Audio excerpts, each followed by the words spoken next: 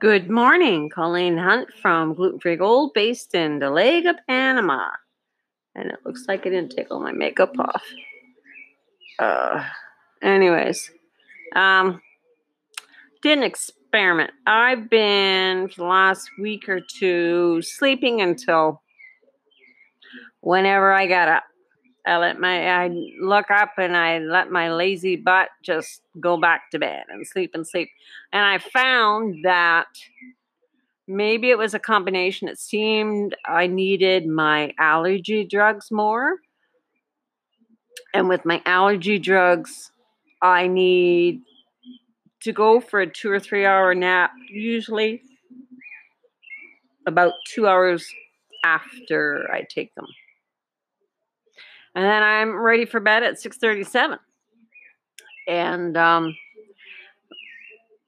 I'm normally the person that gets up at 4, does my exercises, goes for my 8K walk, comes back, does some more exercises, does my Spanish, does this and that, and then gets on with my day. And I haven't been able to because of the lockdown. But there was a lot of stuff I want to get done in the morning when it's cooler. And I went, okay, let me do a 5 o'clock wake up and see if I could do my floor exercises, my weights, my exercises, my shower, my TikTok videos, my media posts, any cleaning, and so I'd be done by 9. I'm pretty well on it. And what I've noticed is that I haven't been taking, because I'm doing everything when it's cooler, so I don't sweat that much. So then I don't need my allergy drugs because I'm not itchy. So then I stay up for the entire day. I go to bed probably around 7 o'clock, 8 o'clock, but I'm online until 9 or 10, and then I get up at 5. And I've been having better sleeps. I've been having more solid pockets of sleep. I might wake up at 12 or 2 for a couple minutes, look around, go to the wash, but that's it. And I feel more rested, except for the fact that about 3 or 4 in the afternoon, I'm lying around the house going, I'm bored in the house. I'm in the house bored. And Mom's giggling because she goes, the board games are coming out soon, aren't they? They might be. But since I'm sitting in the house, like I'm sure a lot of people are, I'm eating more. Even though I'm exercising, I'm eating more than I usually do. So I think every second day I'm going to try some different dance routines to get different body parts moving that haven't moved in a while, and get my heart rate up and see if I can have good solid sleeps at night. Because taking those naps is just, then at night I'm getting up every hour on the hour, and then it just seems to be a vicious cycle. And you do ridiculous things like contact ex-boyfriends. Oh.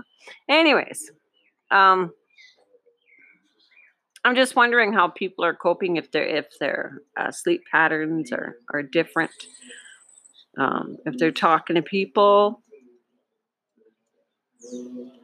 about what's happening, their fears, their joys. I read a Facebook post from my son-in-law, and he is so much like me in some ways, as gardening wise, because he planted about 130 vegetables and 150 flowers. Different. And I was just like that.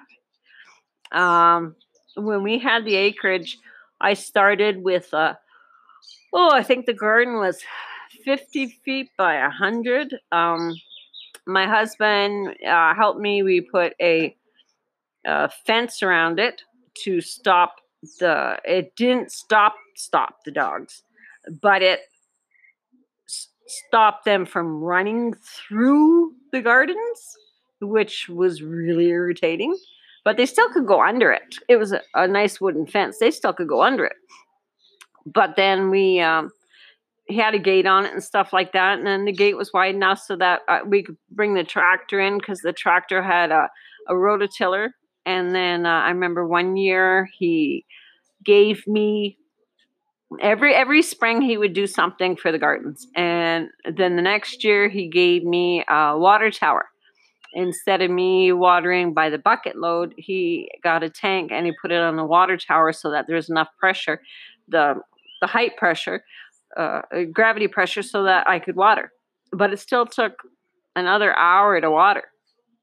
And then he had also built me a greenhouse so I could start in, and that was northern Alberta. I could start in March, April in the house, March, April in the greenhouse, and stuff that like cool weather could be in there. We had a space heater on a timer, space heater on a timer. We could grow in there until November. Then he brought electricity to the solar panel with a battery charge to the greenhouse, so we had electricity and lights. And then one year he did a pumping system. So the water tank had a pumping system on there. And that just cut my watering time in half. He did a lot of stuff for the garden stuff. We built,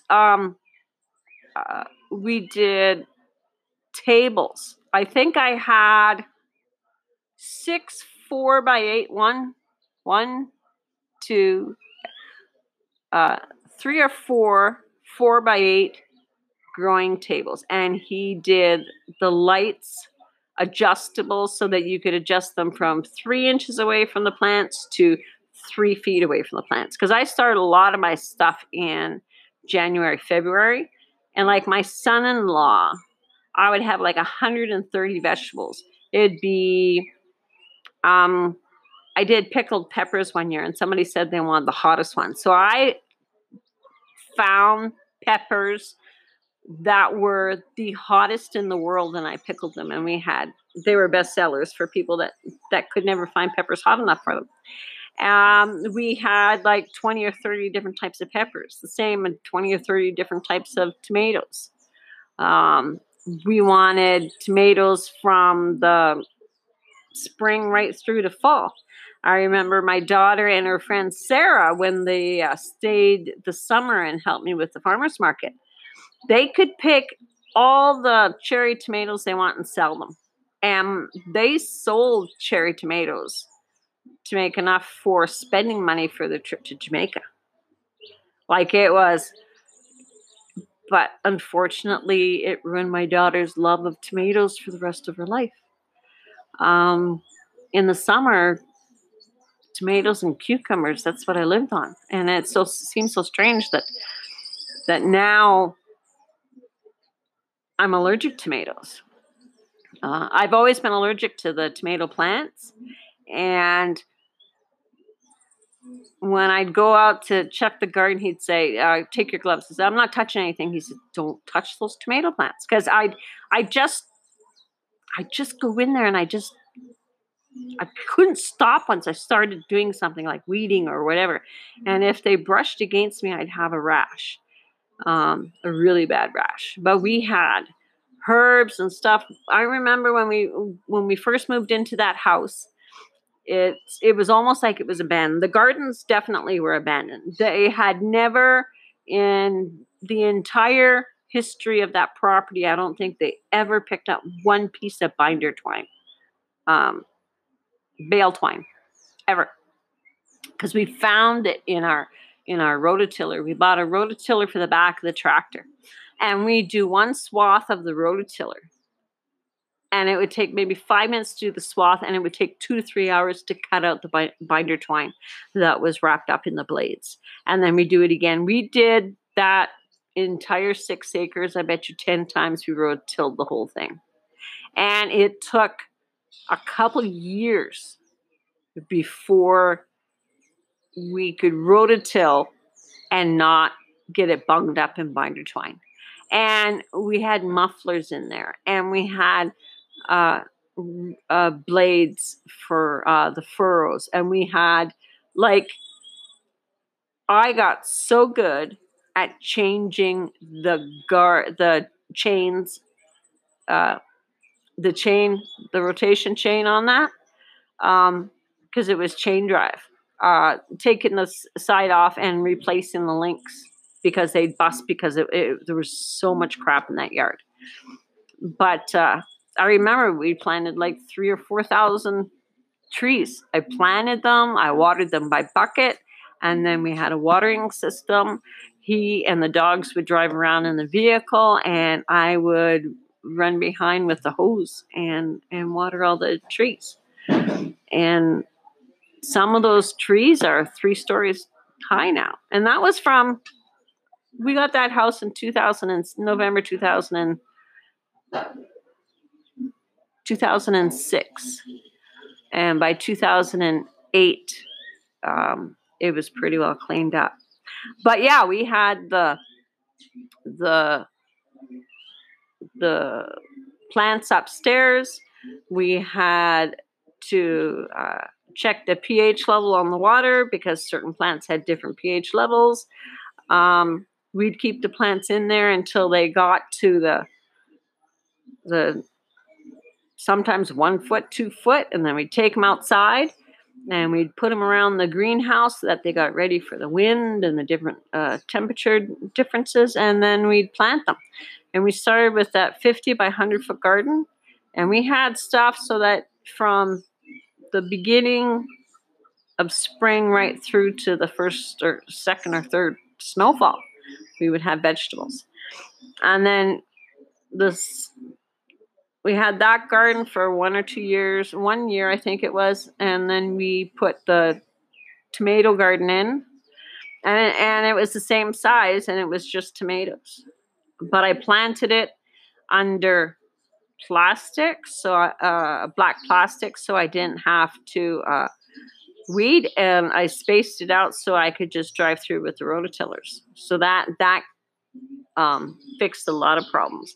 But we had, because it's northern Alberta, we had problems with hail. So the third year that we had the gardens, I figured out how you had the tomato cages, and then you had a clear garbage bag.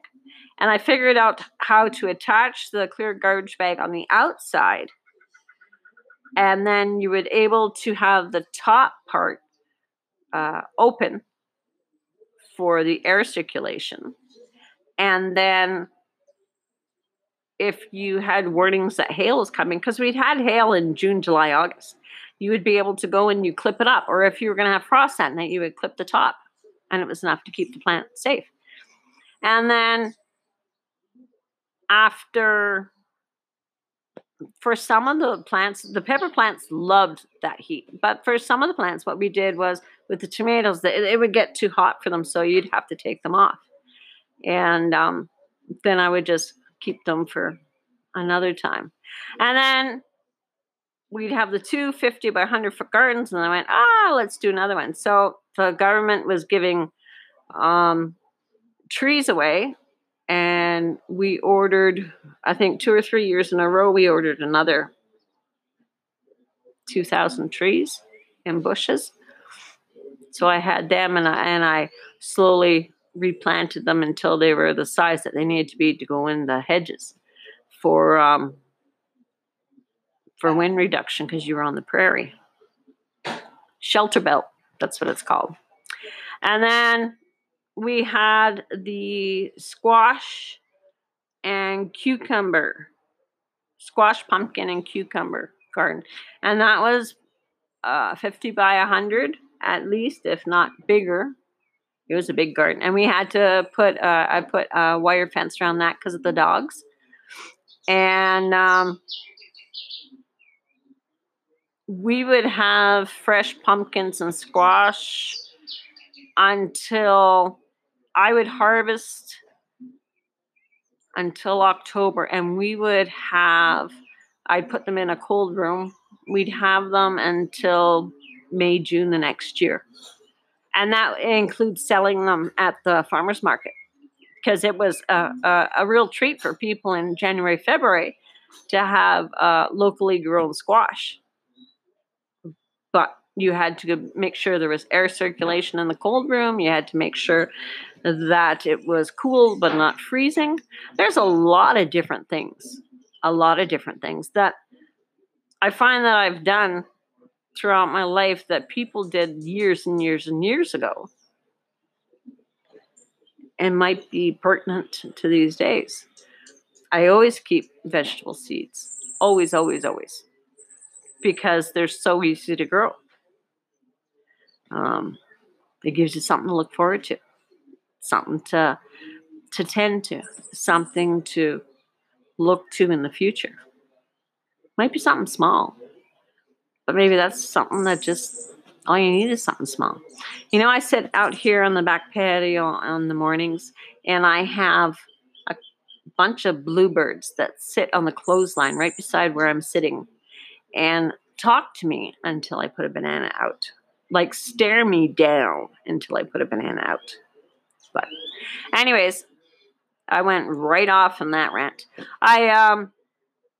When we got that place, we had a raspberry stand that I don't think produced much. It got cut down to about a foot on the ground 2 or 3 times because we did a roofing project and painted that one barn. And then the apple trees had never been tended to, and we trimmed them back. Like, we took a good 20 feet off them. And those were the original trees, apple trees, and a variety of them since 1940, since the house was built. And the neat thing is the person that built and put those trees in, they knew what they were doing, because you would have apples. We had 13 or 14 trees. You would have apples from August right through until the second or third snowfall.